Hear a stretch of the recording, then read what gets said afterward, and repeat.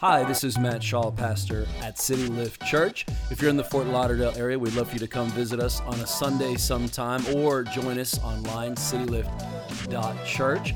We hope today's message fills you with courage and helps you on your spiritual journey. We exist just to help people meet, know, and follow Jesus. Enjoy today's message. All right. Good morning, everybody. How y'all doing this morning? Come on. Less sleep. It's awesome. And after a year of having twins, my wife and I didn't even notice. We're good to go. I'm ready to roll. So listen, I'm excited to preach today. If you don't know me, my name is Matt. Welcome if it's your first or second or whatever time here.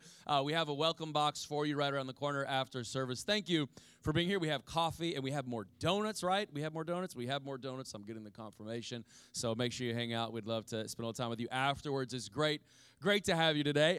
We are excited for this season. We're like 6 weeks away from Easter, which is weird. Like, here comes spring. I don't know where the year's going. Everyone was sick in January, and now here we are, and like, let's go at this thing. So today I am teaching and preaching on contentment. You picked a very good Sunday to come. I think last week was envy, jealousy, this week, and contentment. I think it's just a very relevant message for all of our lives and our hearts and where we're at. By nature, I just want to kind of remind us of all of this. By nature, we as human beings are not very good at being content, are we, right? This seems to start at a very, very young age. Actually, let me prove it to you. This is my son eating spaghetti, okay? This is my son, Mavi, eating spaghetti. He is not content with a bite. It is going into his mouth by the fistful, okay? And it looks like a murder scene, doesn't it? I mean, it's just, and he will not stop eating until you stop feeding him, okay? You just have to cut the supply off on him. He is not content. My daughter Juliana will just pick one little thing at a time, and he'll shove it here.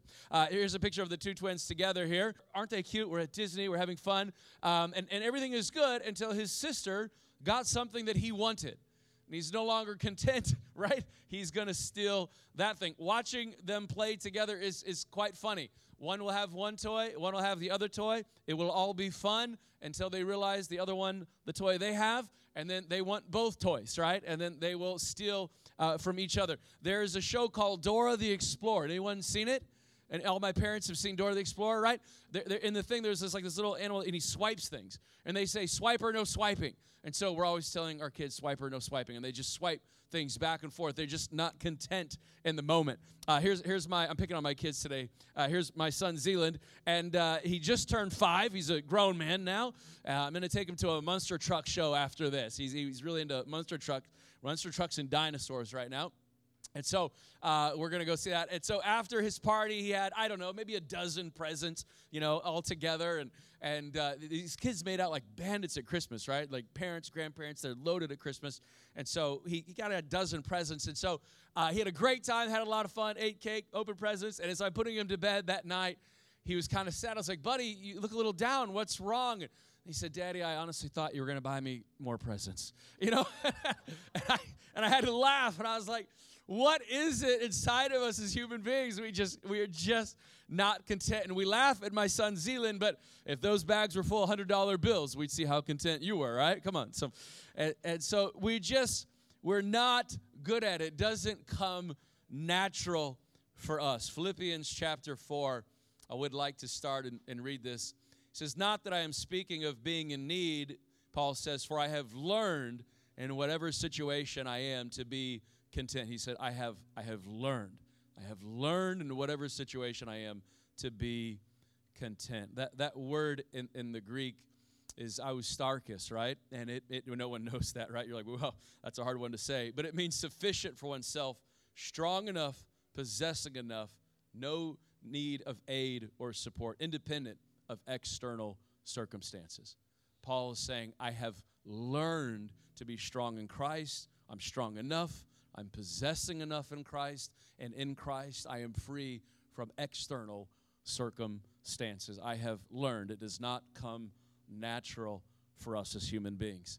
I am a 3 on the Enneagram. Anyone familiar with the Enneagram? Have you done your Enneagram? Do you know what type you are? I know Sheena would have. So what are you? What's your type?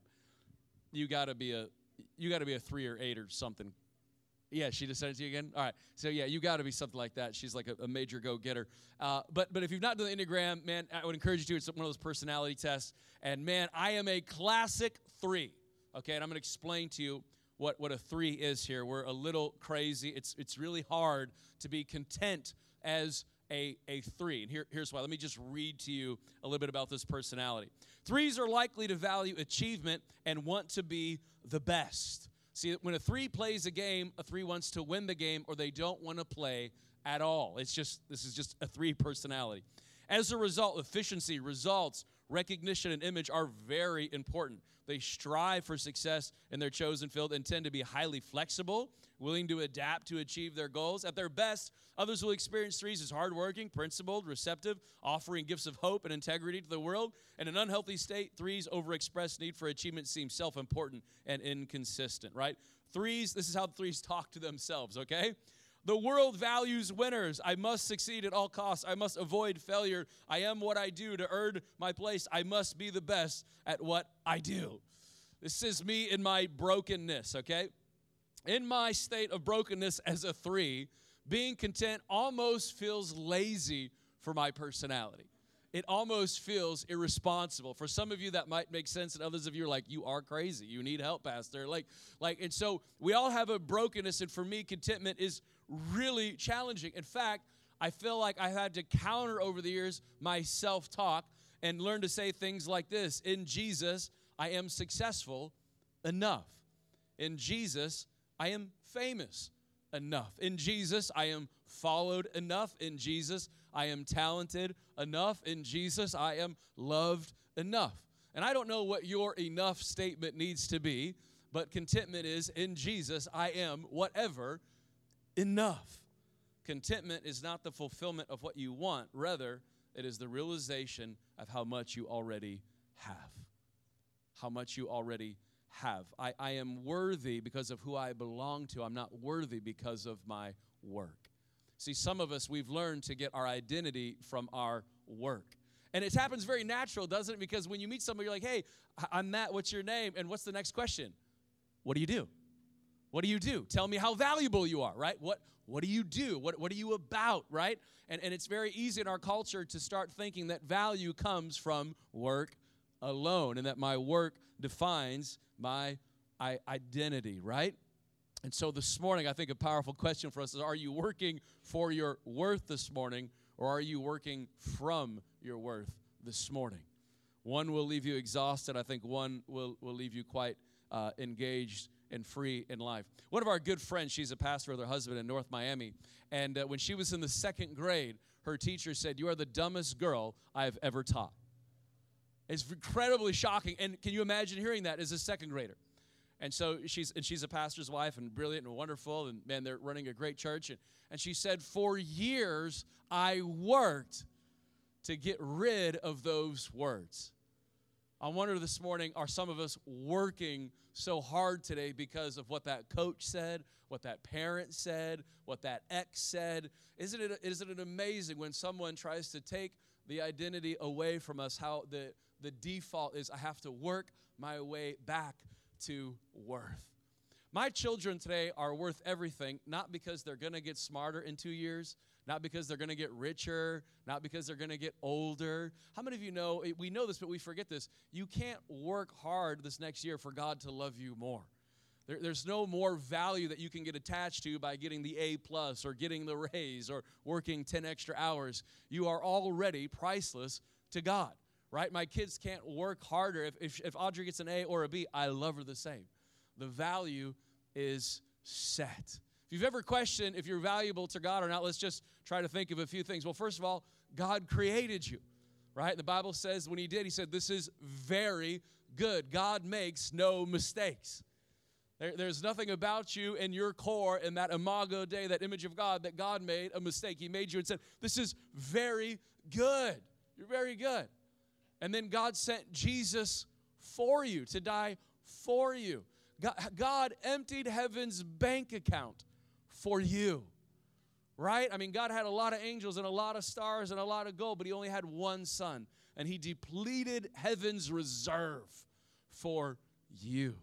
And then God sent his Spirit to live on the inside of you is the Bible says, is an inheritance of what's to come so that we could be with him forever and ever to be inside. You are valuable right now to God. You can be content today, not because of what you do, but who you belong to. Isn't that interesting? I'm working for my worth, or I'm living from my worth this morning. Some of us, contentment, I think, is hard. So if you're like a 3 like me, or you're a goal setter, you're an achiever, the temptation is I'm working for worth, I am what I do, and I have to come back to a place of contentment. I think others of us, it's hard to be content because we see what other people have. We see what other people have. Exodus 4:4 says, "And I saw that all toil and all achievement spring from one person's envy of another. This too is meaningless, a chasing after the wind." That all envy is one person seeing what another has. Isn't that interesting? We call this keeping up with the Joneses, right? Exodus 23, 29, and 30 says this. I think this is quite interesting. It said, "I will not drive them out in a single year because the land would become desolate and the wild animals too numerous for you. Little by little, I will drive them out before you until you've increased enough to take possession of the land." When the children of Israel inherited land, God said, I got to give it to you little by little, because if I gave it to you all at once, it would overwhelm you. I think one of the greatest disservices we could do as Christians is really compare my process to someone else's promise. When I see what someone else has and how they're doing and their relationship or their family or their income or their business or whatever is going great for them, when I compare my process to their promise, I do myself and my faith a disservice, because I'm not considering, could God be giving it to me little by little so we can contain the blessing? As God is working on your business, God is working on you. As he's developing the things around you, he's developing you. Why? Because your talent can definitely get you there, but come on, guys, we know that only your character can keep you there. If God bless you past your character, you'll get it for a moment, but you won't be able to hold it. Because only your character can keep you in a place that God is wanting to bring you and bless you to, which has been a very frustrating thing, right? It's very easy. And I talked last week. I was like, there was a guy that I was jealous of, and it was like years in the making, and it was hard to get out. And I saw his promise, and I'm comparing it to my process, and I'm doing my soul a disservice. This morning, I wonder, who are you comparing someone's promise to your process? Wouldn't it be better to come back and embrace your process and realize God's giving me the land little by little. He's working around me, and he's working on me to bless me. He does love me. He is for me. He's not trying to withhold good things from me, but he's got to make sure I'm developed to get to the thing. If we're honest, I think most of us barely have the character to hold what we have right now, regardless of what God wants to give us. Say amen to that. Ouch. God is working. He's working on us. I want to trust the pace of my blessing. There's grace for my marathon, and there's grace for my pace. What's the pace? God is trying to give this thing to me. I think if we get in the habit of chasing and envy, we are going to live a very exhausted life. I think this is why Solomon, the wisest man on earth, said, he goes, this is chasing after the wind. If all you do is chase after what other people have, you're going to live a very exhausted life. In fact, I think it's very hard to really be successful at what God's called you to do when you're always trying to chase what other people have. It's very hard to just sit down and hear from the Holy Spirit, what do you called me to do? What do you want me to be after? Because my attention is always chasing, and I can live quite depleted, quite exhausted, right? And I don't want that. The Bible says in Psalms 127, God wants his beloved to get proper rest. If I'm always chasing and I'm always envious, I'm never resting. I'm never resting in who I am, where I'm at, what I'm called to be, what's my process, how could God might be giving me the land little by little, because I'm always chasing, right? Psalms 23 says, the Lord is my shepherd, I lack nothing. I lack nothing. He makes me lie down in green pastures. He leads me beside quiet waters. He refreshes my soul. I have everything I need. Has God ever made you rest? Has God ever put you down flat out for a moment to cause you to rest? I wonder if some of our souls this morning aren't resting because we're chasing and we're seeing what others have and we can't figure out how to get it for ourselves. I wonder what your process is, but it's not comparing. It's not running after them. There's a story of an old Quaker, and Quakers were kind of like old school minimalists. You guys probably only know Quakers from Quaker oatmeal, right? But they were kind of a group of believers, and they lived a pretty minimalist lifestyle. And this story goes that this Quaker was watching his new neighbor move in, and the new neighbor moved in with all these fancy appliances, right? Like, and these pictures and sofas and all these things back in the day that were like, whoa, that's, you're living a really quality life, I guess. And the Quaker shouted at the neighbor, and he says, neighbor, if you've realized you've forgotten anything at all, call me, and I'll tell you how to live without it. And I thought, wow, there's actually some power in that. When I can set my soul free from envy and always chasing what I don't have, I can begin to see what I do have. And this whole thing, honestly, this whole thing's all about Jesus anyway, isn't it? Like, we forget that so easy. I think it's so easy to slip into that little rut. But it's like, the family that God has entrusted to me, that's all about Jesus anyway. The influence that God has entrusted me with, that's all about Jesus anyway. The money that God has entrusted is all about Jesus anyway, isn't it, right? Like, it's all about him anyway. I don't have anything on my own. And so, God, if you've given me all that I need, let me be content in my season with that. Sometimes in the last 20 years, I've been really good about that, and sometimes I haven't. Like I said, I default to the 3, right? I get content, and I'm like, well, I'm being lazy. Let's get going. And I'm like, whoa, is my soul free? I just wonder this morning, is your soul free? Can your soul say, I have everything I need? I've got everything I need. I think close to comparing and running around other people is a cousin, and that would be materialism. In Luke 12, Jesus simply says, watch out for greed.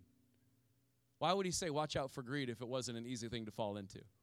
Right? Just watch out for greed, Jesus is saying. Proverbs 23 says, do not wear yourself out trying to get rich. Be wise enough to restrain yourself. When you glance at wealth, it disappears, for it makes wings for itself and flies like an eagle to the sky. You ever been like, where'd all my money go? Some of you already blew through your tax return, man. You're like, where'd my money go? It got wings and flew away. What happened? What happened? Where'd it go? I think this is one reason for me is my conviction. I think this is why tithing is so important. My tithe, my tithe doesn't save me, but it does keep me from my greed, right? Jesus saves me. We all know that was nothing about works, but my tithe moves me from my greed toward generosity. My tithe gives me the heart of God. It really convicts me and puts me in a place where I'm putting God's house before my house, right? I'm meeting his needs before my needs. I'm living with a healthy perspective that my money isn't all about me, right? That it's about others and it goes to people, And I think it's a very healthy way to live as believers because you'll never see a U-Haul behind a hearse, will you? Like in the end, you'll never see a hearse trailing a U-Haul because you can't take anything with you in the end. And Jesus said something so profound, right? He goes, it doesn't do any good to gain the whole world and lose your soul. And I don't think that God minds if we have money, not at all. I just think he minds it when money has us.